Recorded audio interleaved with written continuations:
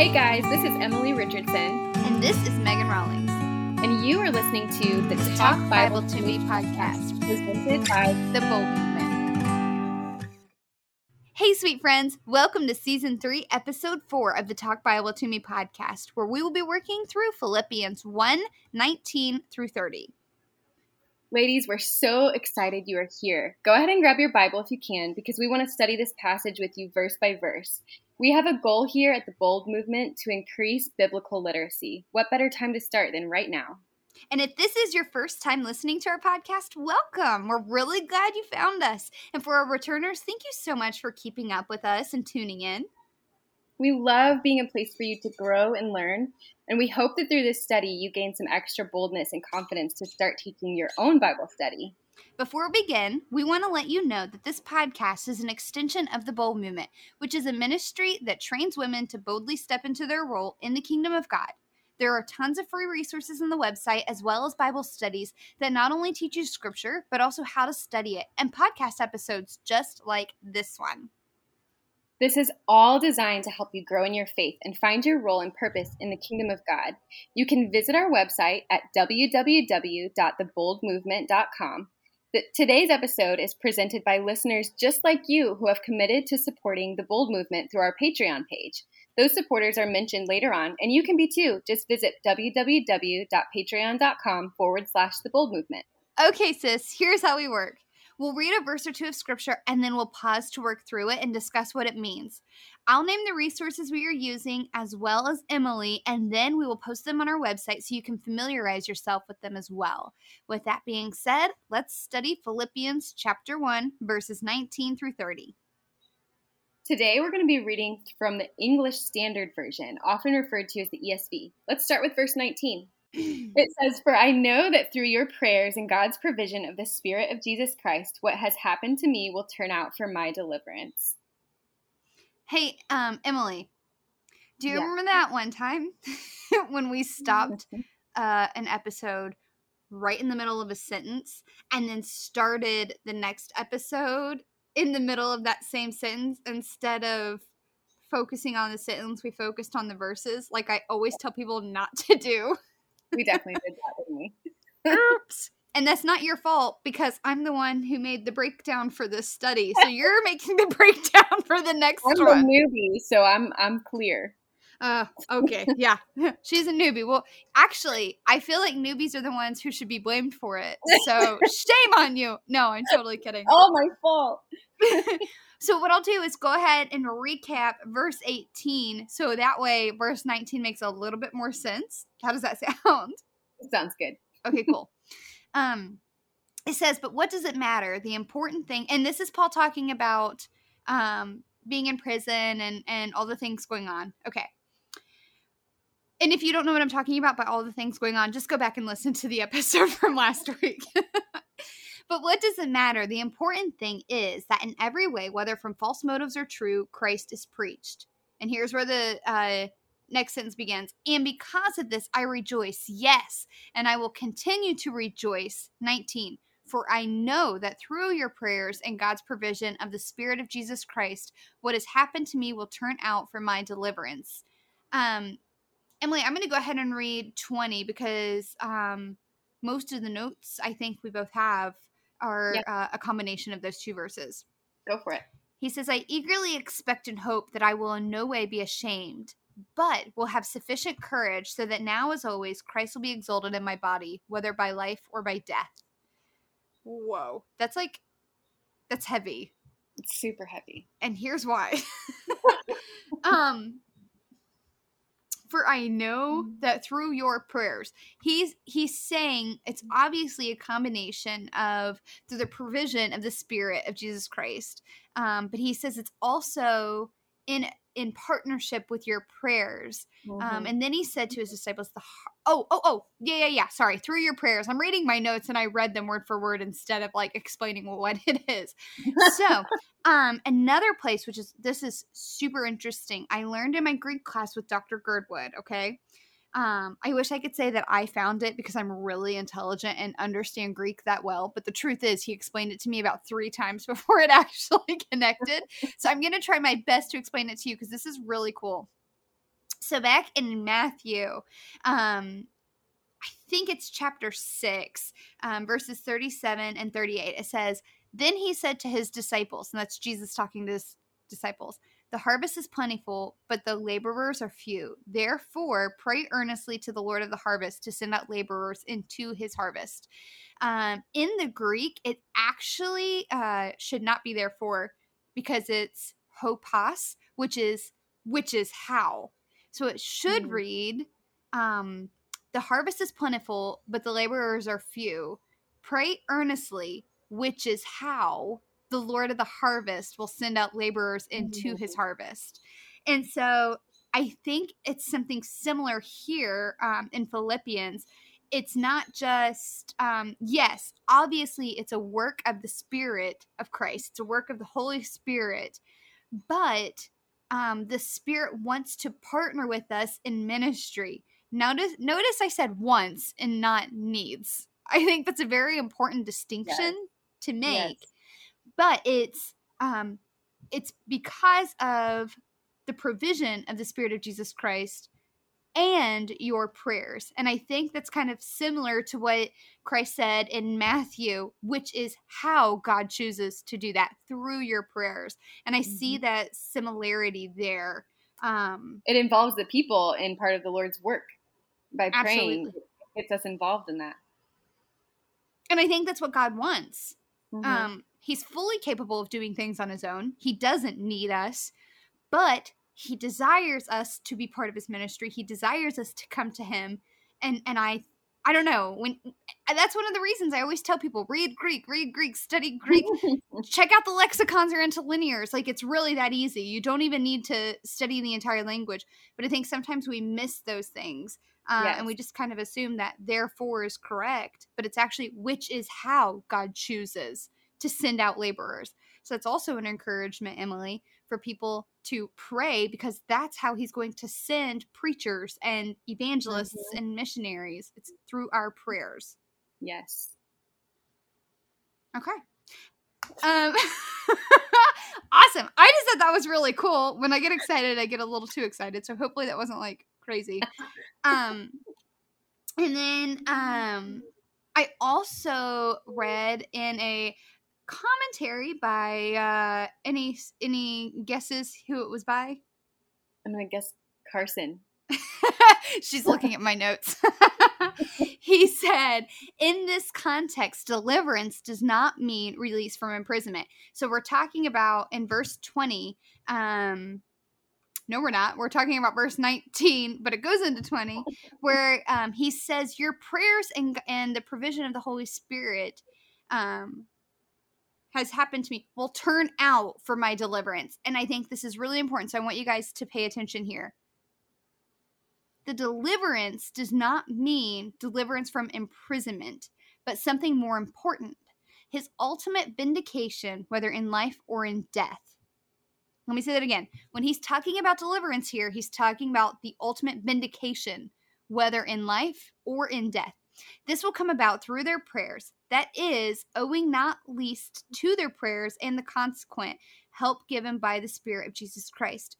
Paul will be so faithful that he will be entirely vindicated before God in the end. That Paul wants above all else to be found faithful is made clear by verse 20. I eagerly expect and hope that I will in no way be ashamed, but will have sufficient courage so that now, as always, Christ will be exalted in my body, whether by life or death. Emily, what say you? Like, in a sense, Paul's deliverance that he's talking about is a spiritual deliverance, because it's not just his bodily deliverance from jail. He's saying regardless of the outcome of his time in prison, he has every reason to eagerly expect and hope for spiritual victory. Like he's hoping for spiritual victory because he wasn't relying on his own courage, but the courage given by the Holy Spirit. That was a gift to him from the Holy Spirit. So just how cool it was that he's sitting in prison and he's not thinking about just being released from prison. He's thinking about this is all for God's victory. You know, it's really interesting. And there's another scripture, I think it's in James, where is it James? I'm going to feel really stupid if it's not, and I will cut it out. But it says that if you ask for it, you will receive it. Yeah. But that is actually what the verse is saying in the Greek. I know, crazy. Again, I did not find this on my own. It was a Dr. Curdwood teaching moment. It is God, you will be so in tune with God that you will ask for the things Yes. and desires that God places in your heart. Yes. And it will no longer be desires, your selfish desires or your human desires, but it'll be your spiritual desires for the expansion of the kingdom, for the glory of God, all of those good things. That's the importance of reading things in context, because he's not talking about asking for whatever you want. He's talking about asking for wisdom and asking for his guidance on things that he wants, not what you want. Yeah. But we tend to make that like, oh, well, if I ask and then I'll receive, I can ask for $1 million, then surely I'll receive it. Yes. Kingdom things, godly things. Right. Yep.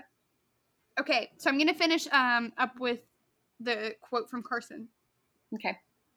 Thus, Paul's driving concern is not that he should be released from jail, or that if he must die, he should have a relatively painless departure, which we talked about, but that he should do nothing of which he would someday be ashamed. Okay, first of all, I'm going to pause there for a second. I absolutely love the fact that Paul's concern is, I don't want to be ashamed of myself in the future. He is not blinded by nearer sights, but he's looking at the long term, how is this going to affect my ministry and how I represent Christ? Because I don't want to be ashamed of how I'm representing him. And I think that's a very hard thing for us to do, for me to do. I can't speak for everyone else. Because I am a very emotionally driven, like a right now kind of person. And especially his culture. So there's a really good book. I don't know if you can like link it later, but it's Misreading Scripture with Western Eyes. It's a book about the way that, especially in our Western culture, we read Scripture through our own culture and how we see things. And like for him to be ashamed was like the deepest form of like the last thing you would want to do in that kind of, in the Eastern culture, that's how it is. Like when you're shamed by your family, that is the very, very worst thing that you could go through, worse than anything else. So when he's saying like, he doesn't want to be ashamed, like this is a really deep thing that he's talking about, like a very personal thing, especially in their culture, because people would know when reading this that like he holds this so highly not to be ashamed in the way that he's living for Christ. So when we read that through our Western view, sometimes that might come off like, oh, I just don't want to be like embarrassed. But no, this was like he does not want to be deeply ashamed, like cast off by family and friends kind of shame. Right. So they have the honor shame culture, correct? Yeah. Was that how this was? Yep. I don't know what our culture is. Guilt. I think we're a guilt culture. Guilt. Yeah. It's very singular. And we tend to like think of things through our own like conscience. But theirs is more, it's not conscience driven, it's more shame driven by others. So like where we might be convicted in our own minds because we're very individual, they would more easily be convicted by people around them. That's interesting, isn't it? It is. It's completely different. It definitely helps when you take yourself out of yourself to read these things. Yeah. Continuing on, he wants courage so that Christ may be exalted in his body, whether by life or by death. And that was in verse 20. He wants to hear Christ's blessed, well done on the last day. And he openly solicits the prayer of God's people in Philippi that he might be strengthened toward the end. That's something I'm always like preaching to myself. Like you want to hear, which I am, works-based faith is really hard for me. Because I'm a very, like, I have to earn it. I have to earn God's love. And so the concept of, like, free love and grace is really challenging for me because I'm a performer by nature, I guess, and I don't mean, like, a stage performer. I just mean, like, my performance is what makes me worthy, right? Yeah. And something I preach to myself all the time is, like, I want to hear, well done, good and faithful servant. But something I also have to preach to myself is Christ loves me just because. Yes. Yeah. And I want to hear, well done, because of my response to that, but I don't hear that because of my response. I hear that just because.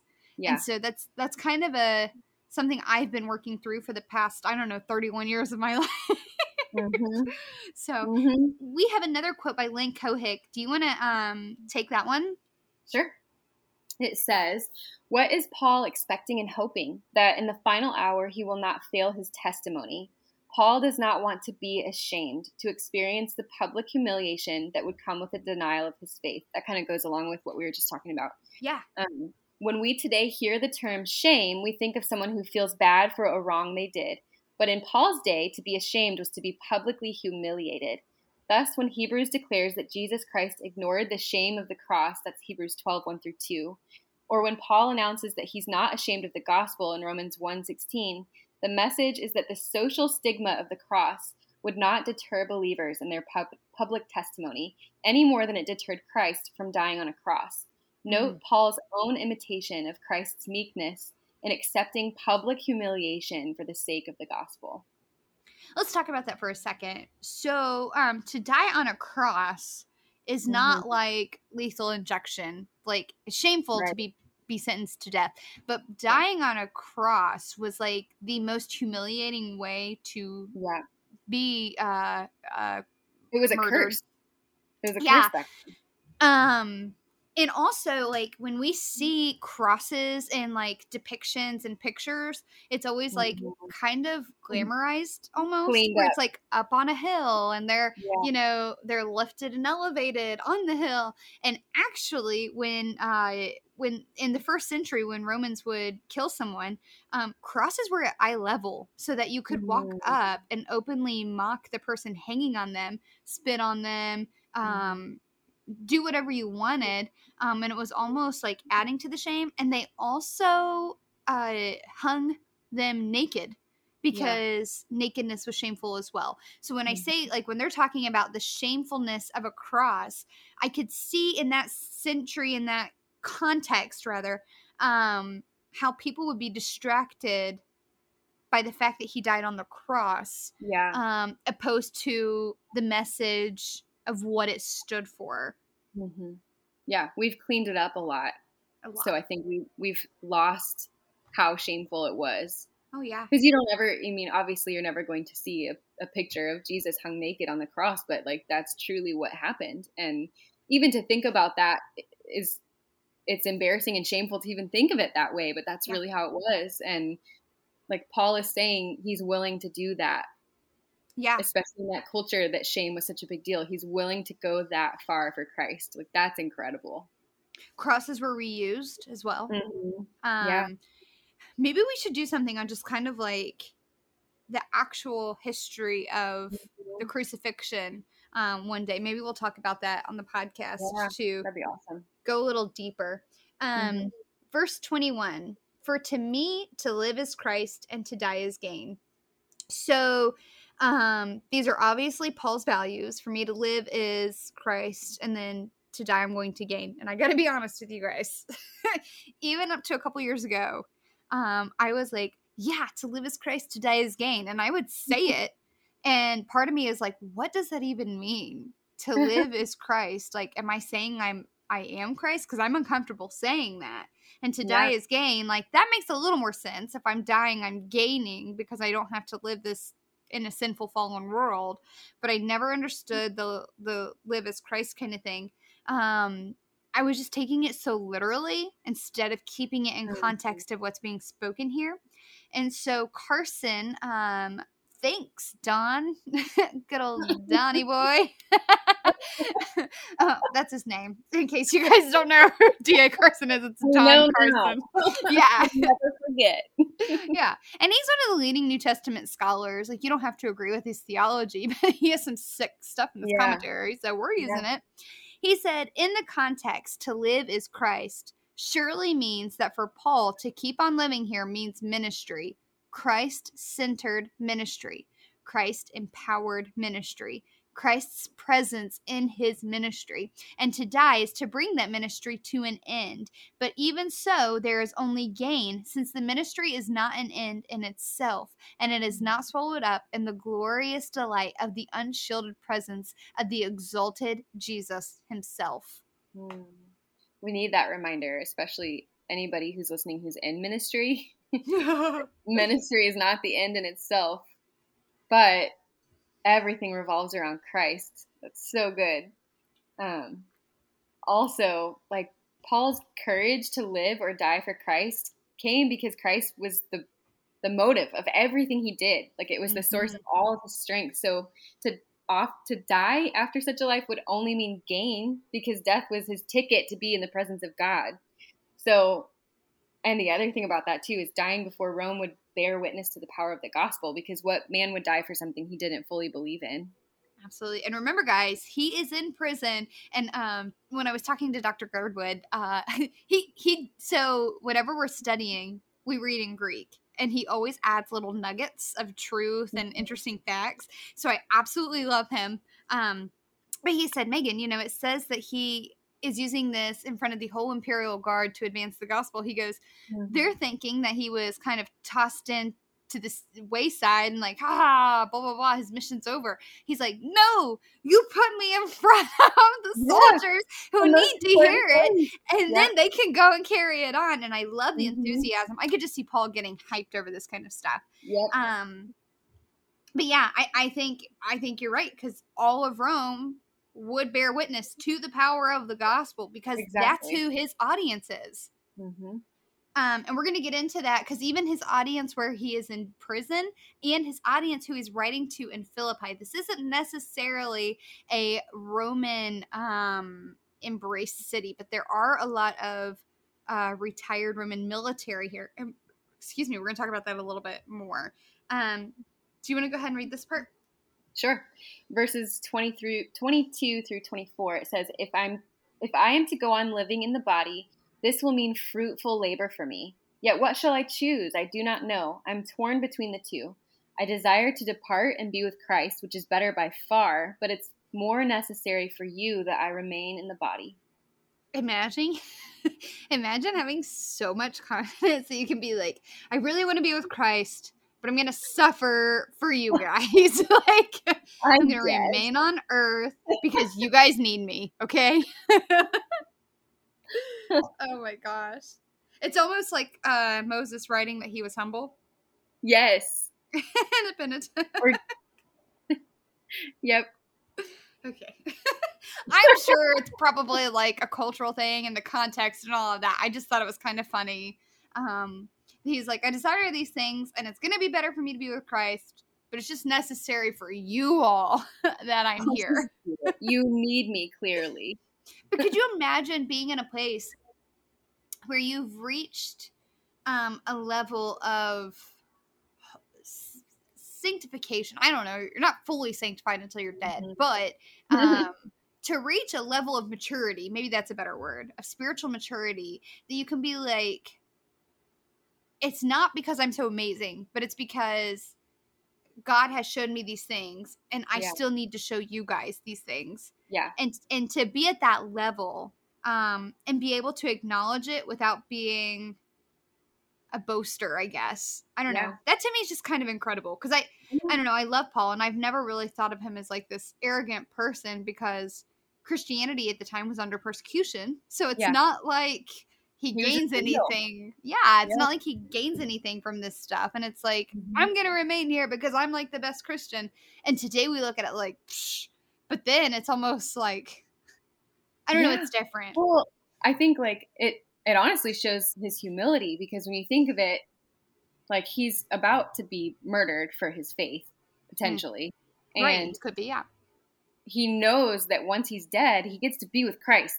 But yet he's saying, but I love you all so much and want you all to know the gospel so much that I'm willing to stay here a little bit longer to help you out. Right. That's actually like pretty incredible for him to say, I will choose you, even though the option could be there for me to be done with all of this crazy world. Yeah, I really identify with Paul. I'm just like that. Emily, no. Emily's face, she was like, no, you're not. Like, she didn't even have to say anything. You have the bluntness of Paul. I love that. I don't know if that's a good thing because I probably don't have his maturity. So, Carson says, what can you possibly do with Christians like that? Kill them? You simply cannot hush them up. Christ means too much to them. The gospel is too central for them. Guys, that's how I want to be remembered. Like, you can't shut me up because Christ means too much and the gospel is too central. As for Paul, it is not in his power to choose between service here and departing to be with Christ, between living and dying, between being released from prison for more gospel ministry and paying the ultimate price, thus being released into the presence of the exalted Christ. Yet, suppose he could choose, what would he do? He says in 122, I do not know. He frankly admits, that is, he has no words from the Lord as to what is going to happen and therefore what he ought to choose under such hypothetical circumstances. I am torn between the two. I desire to depart and be with Christ, which is better by far, but it is more necessary for you that I remain in the body, and that's 23 and 24. By remain in the body, he means being acquitted before the imperial court and released from prison, for then he would be free to continue his apostolic ministry to the benefit of the Philippians and others. Emily, what say you? I think verse 24 is a prime example of the importance and the urgency of the gospel. Because when Paul's saying that it's better for him to stay alive for the sake of his brothers and sisters rather than move on to that joy that we were talking about, just being in the presence of the Lord, like for something to be temporarily better than that has to be pretty important. Like for him to say, I think it's more important for me to stay with you rather than be in the presence of Christ. He knows that's an important job. And we should be hearing that and seeing that sharing the gospel and then encouraging other believers is so vital. Like we need to be doing these things. Absolutely. I wish we had the passion that Paul does. And passion cannot be taught. Right. Okay. That's not something you teach someone. The only way to get passion is to know your subject better. And so you get passionate about God and passionate about scripture and passionate about the gospel by becoming more familiar with it, by repeating it to yourself, by studying scripture daily. The more you study something and the more involved you get in something, scientifically, our brains are wired to become more excited, passionate, and focused on that thing. And that's why I think, when we're not reading our Bible, when we're not praying, God's an afterthought. He's on the back burner. But when we do, which, I mean, that makes sense. I know that's how it works, but there is scientific evidence of that as well. Like, that's how God literally designed our brains to work. Yeah.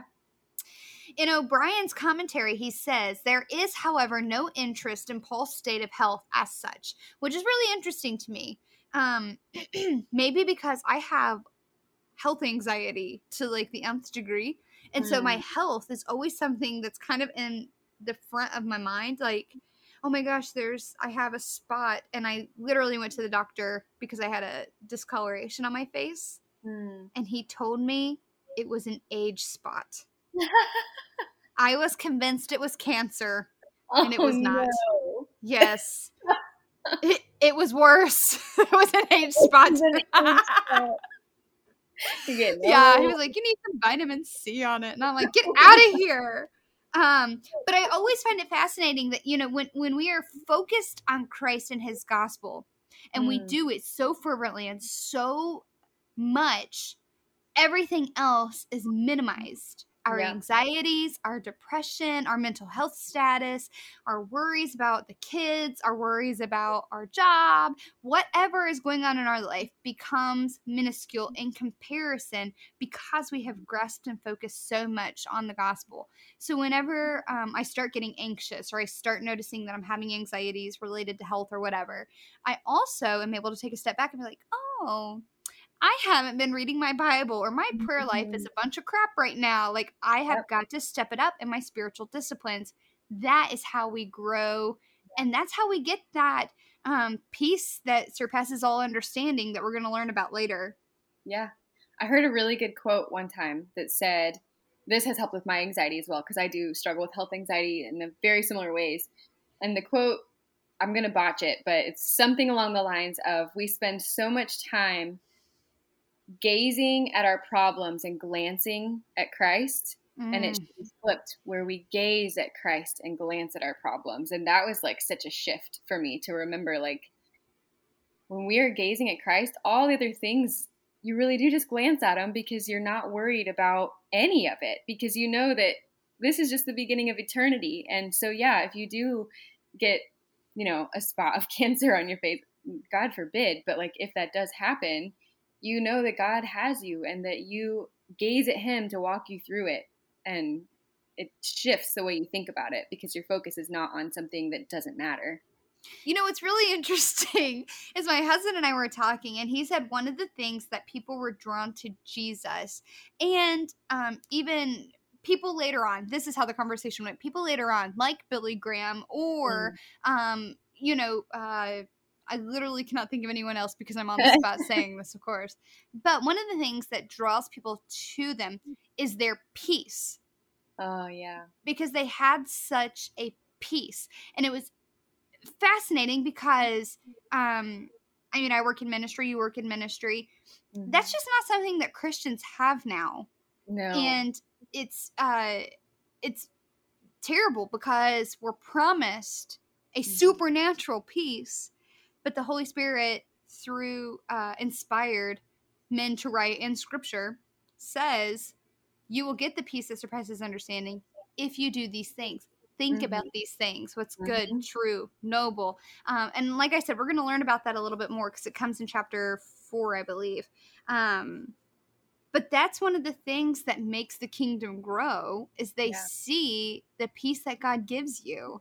And I think we're in a world that's longing for that. Yeah. It's like a magnet. When you see someone who is peaceful, it stands out and you want more of it. Absolutely. I'm drawn to peaceful people. Mm-hmm. Okay, sorry. Everything insubordinate to preaching of the gospel. This is O'Brien, back to his quote. Paul's ultimate vindication from God is assured, and he is confident that just as always in the past, so too, now Christ will be glorified in his body. In verse 20, the issues of life and death are clearly subordinate to Christ being glorified in Paul. But within the paragraph of verses 21 through 26, death and life are examined as alternatives in the light of the benefit for Paul and his readers. The perspective has changed somewhat. Verse 25 says, "Convinced of this, I know that I will remain, and I will continue with all of you for your progress and joy in the faith, so that through my being with you again, your boasting in Christ Jesus will abound on account of me." So, Lynn Cohick, who is absolutely fantastic, said, throughout this passage, Paul uses I extensively, which speaks to his intimate relationship with the Philippians. However, he also speaks as a representative believer, for every Christian can say that death is gain, for our hope of salvation is sure. Paul uses the representative I in 1 Corinthians 13, 1 through 13, as he similarly includes all believers. If I speak in human or angelic tongues, but do not have love, I am only a resounding gong or a clanging cymbal. Now, I wanted to talk about this. I have a theory here. Let's hear it. I have a theory. And this is not something that I found in Scripture. It is just something that I have inferred based on my studies of this. I think Paul has developed relationships. There are no synagogues in Philippi, which means there's a small Jewish population. Right? Mm-hmm. Okay. As a matter of fact, they were having services down by the river. Mm-hmm. Okay. So there's no place for them to really worship. So I think based on that, he's obviously writing to the Christians who are here. Yeah. And there's Jewish Christians as well, the converts. And I'm going to say that he probably met them at Passover in... Oh, crap. I forgot how my theory went. it was Passover in Jerusalem, or they met in, maybe they were kicked out of Rome and went to, never mind, I'm going to scratch it because I can't remember and I'm not going to look like an idiot. Can't insult your intelligence. Just not doing it. I'll tell you what's interesting. I love that Paul uses I to represent all of us, because anytime I can be associated with Paul, I'll take it. Mm-hmm. I would love that. Okay. Do you want to read the rest of that quote? Yeah, I can do that. Kohik continues and says, thus, verses 25 through 26, turns to look ahead in the letter. Yet these verses also serve to complete Paul's argument that began back in 1:12, where he spoke of the advance or progress of the gospel. And here he speaks of the Philippians' progress, repeating the same verb. In 1:12, the advancement is both the gospel being made known to many and the emboldening of the believers in testifying to that message. The same meaning can be understood in 1:25, that the Philippians will boldly preach the gospel and live a life that matches the message they proclaim. Okay, guys, this has been really interesting, and we only have a couple of verses left, but we have a word from our sponsors, and we'll be right back after that. We interrupt this broadcast to bring you a message from our sponsors. We are able to continue podcast episodes like this because of our Patreon supporters: Jerry Lewis, Kelsey Graff, Soyan Barber, Julia Carter, Amy Mathis, Jill Walters, and Dave Hansel. If you like what you hear, would you consider becoming a partner of the Bold Movement? Our plans range from $5 a month to $50 a month, with exciting incentives for growing Christian women. Just visit www.patreon.com/The Bold Movement. Now, back to the show. Hey! Hey, and welcome back. We're so excited that you're still here. If you guys want to hear your name on our podcast, head on over to the patreon.com/The Bold Movement, and you too can hear your name on the podcast during our commercial break. That's a big deal. You want your name on there. Yeah, it's exciting. And if you don't want your name on there, you can still donate because it's useful to the ministry. Listen, I am not afraid to ask for money. It makes our ministry more effective because we are able to expand and grow and get the resources we need to enhance what we're already doing. Because the Bold Movement is more than a podcast. We are ministering to women and helping them dive into the Word. Right, Emily? Exactly. All right. She's laughing. She's so uncomfortable because, unlike me, Emily does not like to ask for money. I don't. That's literally my job. So, awesome.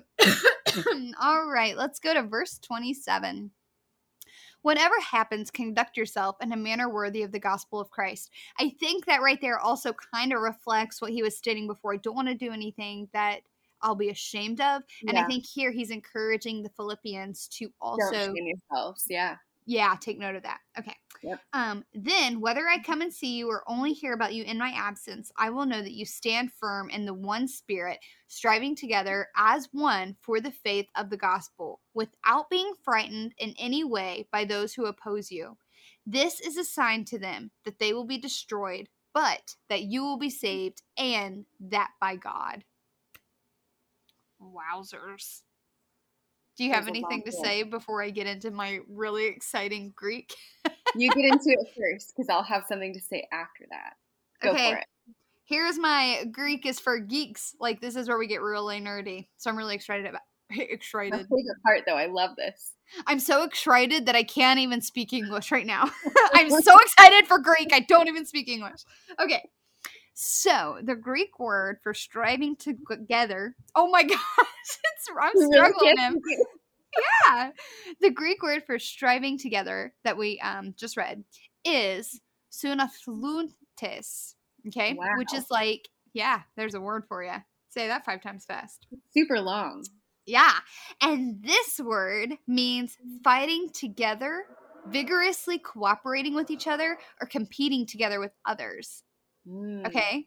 Mm-hmm. So striving together isn't just striving. It's actually, there's more. It's you're fighting, you're vigorously cooperating with those who are in likeness with you. You're competing. Super intense. Yes. And it's a military type word. Okay, do you see where I'm going with this? Military conversations. I love it. Last week, we talked about euangelion, which is the Greek word for gospel. They would use that to carry out the victorious battle cry that they won in battle, which was militarily used. And you talked about prokoping being advanced. It means the advancement. We talked about that being military-esque. And remember, here's where I'm getting really excited. Philippi as a town full of retired Roman military. And this is Paul wanting to make sure that this letter is spoken to the audience that he is writing to. It's not just to the church in Philippi, but this is also something that can be used to bring in and win over the community that is Philippi. That's my theory. All things to all people. Yes, that's my theory of why he's using these military I love it. terms. It completely makes sense. It sounds like something Paul would do. Yes. Isn't that did you get goosebumps? I was really excited. That last episode. So it's funny. When I was reading that, and Dr. Girdwood was talking to me about how it's like, because we read the Greek, we don't have an English translation, and so we got to that word, and I went, I don't know what that means. And he was like, well, is there anything you can tell me about it? And that's where I'm like, oh, blah. And no, I can't tell you anything about it. So, because the ending is weird, I know soon means with, and yeah, that's about all I can do. So, we're talking about this word, and he's like, it's vigorously fighting, and he's using these terms, and I'm like military, and he goes, yeah, and I'm like, oh my gosh, I can't wait to tell Emily. I was so excited. Yes. I love that. We have an incredibly long quote by Kohik, but I thought it was really good. You think we should read it to him or just keep him in suspense? How long can we keep him in suspense? No, I'm just kidding. Definitely read it.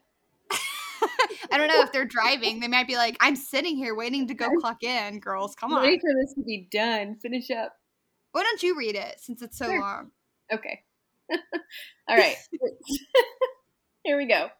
It says, Paul offers a second way the Philippians can think about standing firm. That is, to not fear their opponents. The verb to fear can be used to describe a herd of stampeding horses, wild and out of control in their panic.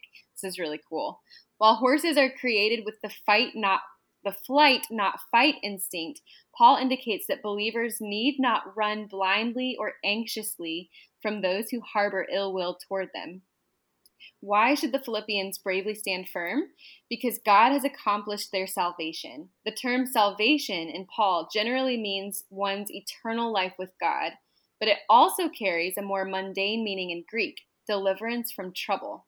So Paul has both meanings in view, as he's convinced that the Philippians' steadfast declaration of the gospel will prevail against any forces of evil. In this, Paul reveals a mystery of the faith, namely that a believer's steadfastness in the face of opposition has spiritual ramifications greater than the immediate situation. For example, in the beginning of Job, God and the adversary discussed Job's potential reaction to suffering. What Job does not realize is that his subsequent faithfulness in the face of dreadful circumstances has ramifications in the spiritual realm. Job helps defeat the adversary's plan and advance a larger cause of righteousness through his own obedience.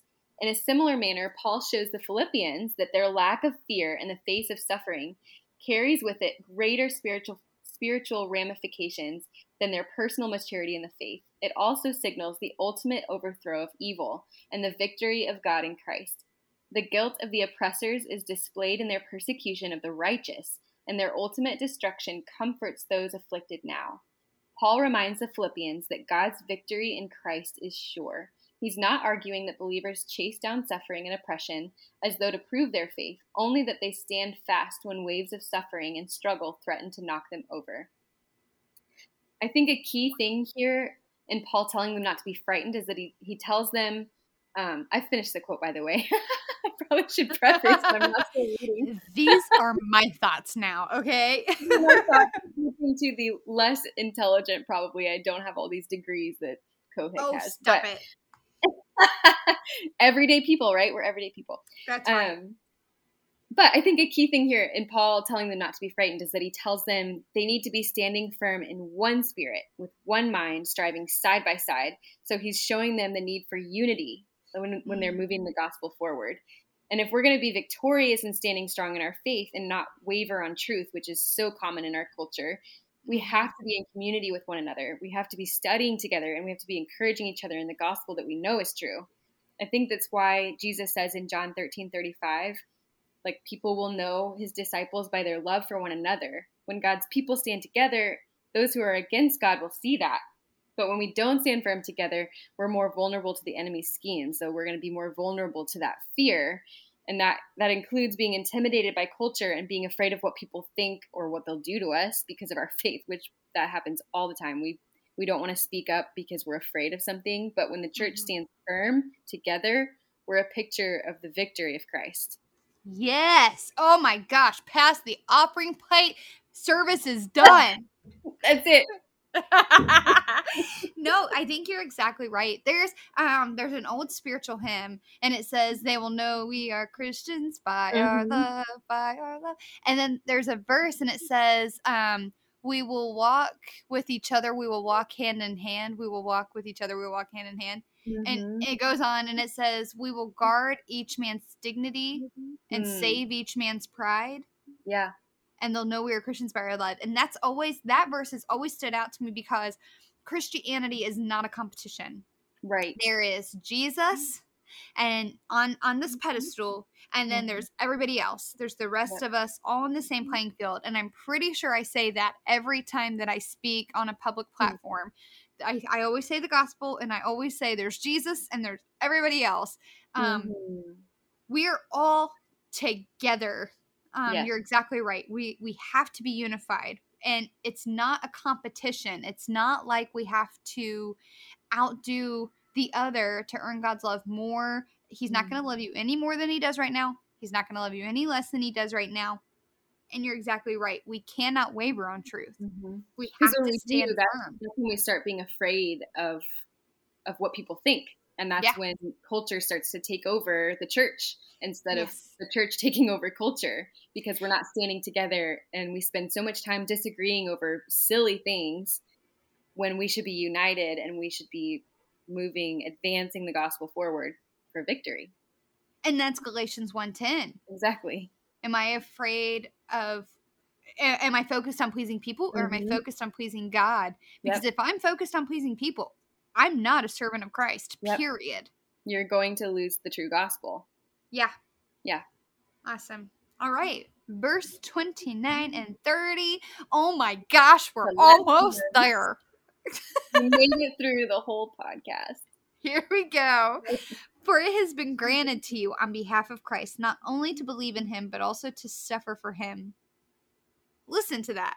It's been granted to you on behalf of Christ.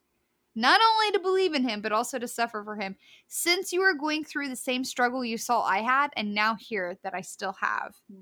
All right. I'm going to do another quote because I'm a parrot this podcast.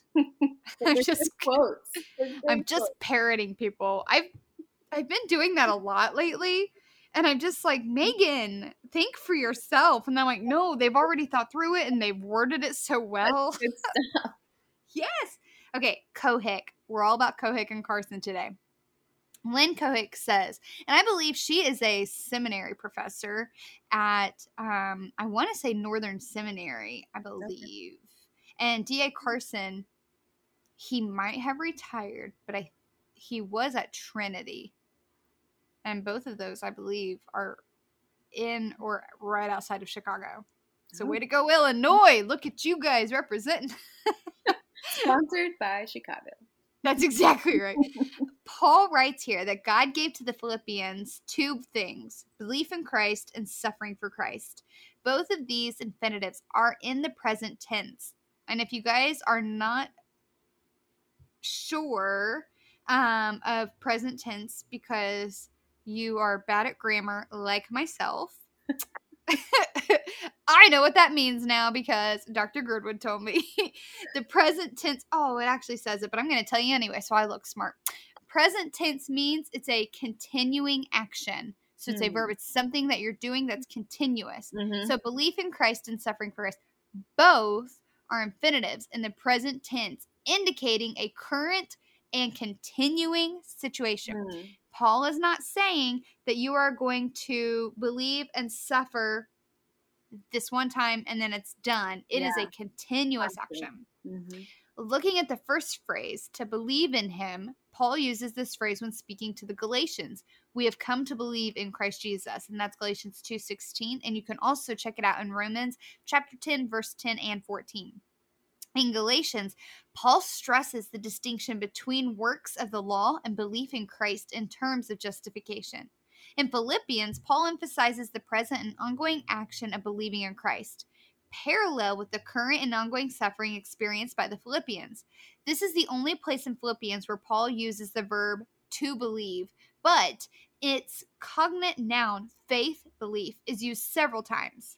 Verse 25, 27, and in verse 27, the faith of the gospel is a unique phrase in Paul and likely carries both the sense of faith as the content of the gospel message and the act of faith that the gospel message generates in believers.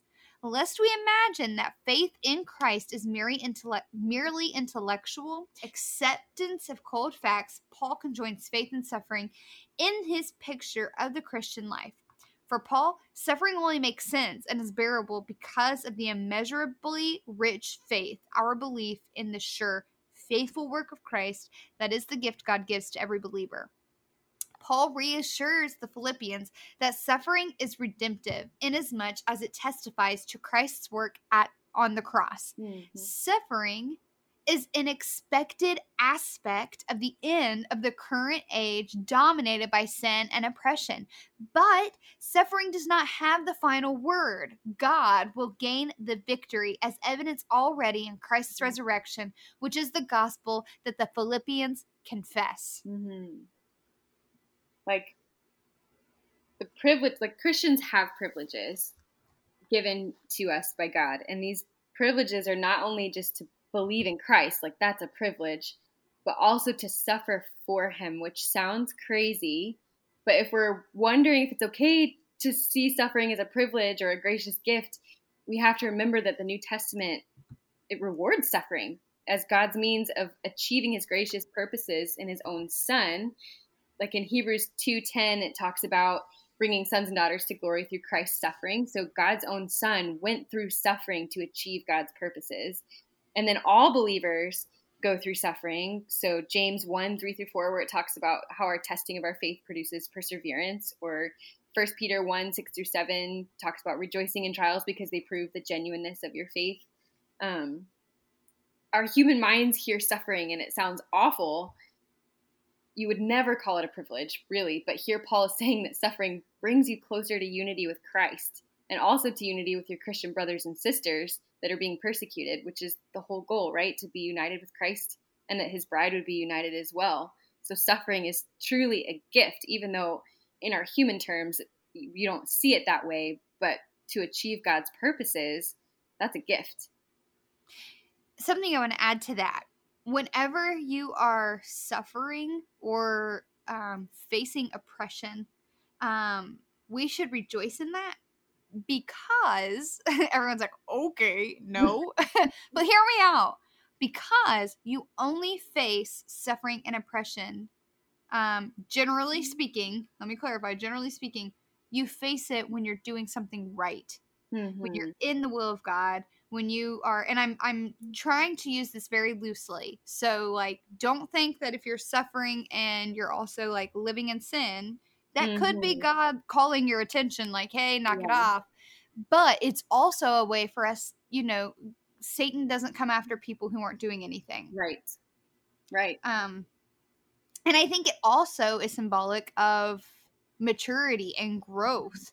If we're struggling through and we're suffering through, I think trials and tests are just that. They're showing us when you take a test, it shows you whether or not you know the material. Yep. And I think when God gives us tests, it's whether or not we are carrying out, we're living out what we have studied, if that makes sense. Which that's like how when tests work. you ask for patience, God's not just going to give you patience. He's going to give you opportunities to be patient. Well, what opportunities do you need to be patient other than ones that kind of cause you to suffer a little bit? It's that same idea that when we want to become more like Christ, more united with him, more sanctified in him, we have to go through the things that will give us opportunities to become more like him, which oftentimes, more often than not, means suffering, because you're going to have spiritual warfare in there too. And Satan's going to say, no, you don't need to be more like Christ. So let's just add in a little bit of trial, and it's a good thing. It's a good thing because it refines us in the fire. Yeah. Test the spirits. Ask God. Yep. Show me. Am I suffering because I'm growing? Am I suffering because you're showing me something? Am I suffering because I'm living in sin? Make it clear to me what's going on. And he will. Yeah. And he will.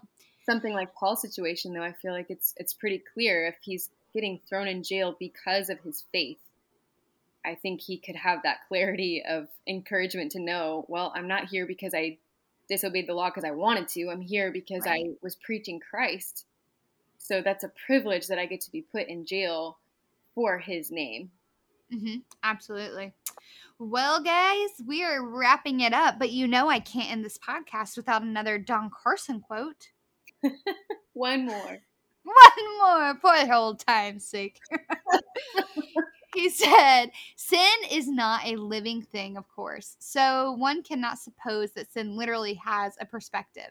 But the category is useful, even if metaphorical, because it helps us see what the cross achieved with respect to sin. The answer to the question is highly diverse in the Bible, because sin can be thought of in so many ways. Sin can be thought of as a debt. I owe something I cannot pay.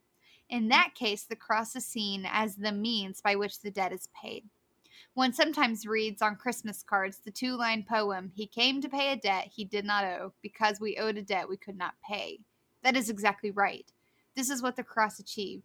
Sin can also be thought of as a stain. In that case, the dirt is removed by the death of Christ. Where sin is offense before God, in that case, we insist that the cross expiates our sin. It cancels it and thus removes it. But regardless of what imagery is used to depict the foulness and odiousness of sin, the cross is solution, the sole solution. The Bold Movement is a ministry that helps Christian women gain confidence in their biblical literacy, faith, and evangelism through customizable content strategically created to work with our community support to enhance and expand the kingdom of God. We'll be back next week, and we hope you join us. This is a quick reminder that you can partner with us through our Patreon at patreon.com/The Bold Movement. Okay, ladies, until next time, go out and be bold.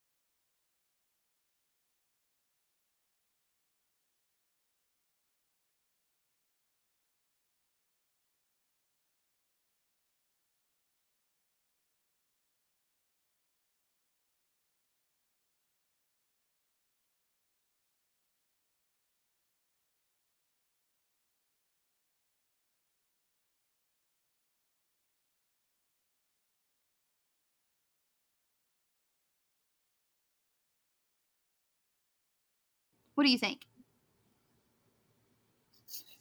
Cut this. Okay. Verse 25. Do you want to go ahead and read it? Sorry. You're good. That was kind of a weird quote. I might just take that out. For some reason, I thought it was really good, and I'm not seeing, like, it's not bad. I just don't know what it really adds that we haven't talked about. Yeah. No, it's good. I think I had nothing else to add to it. Love it. Whatever. Blooper. Okay. Go ahead. Okay.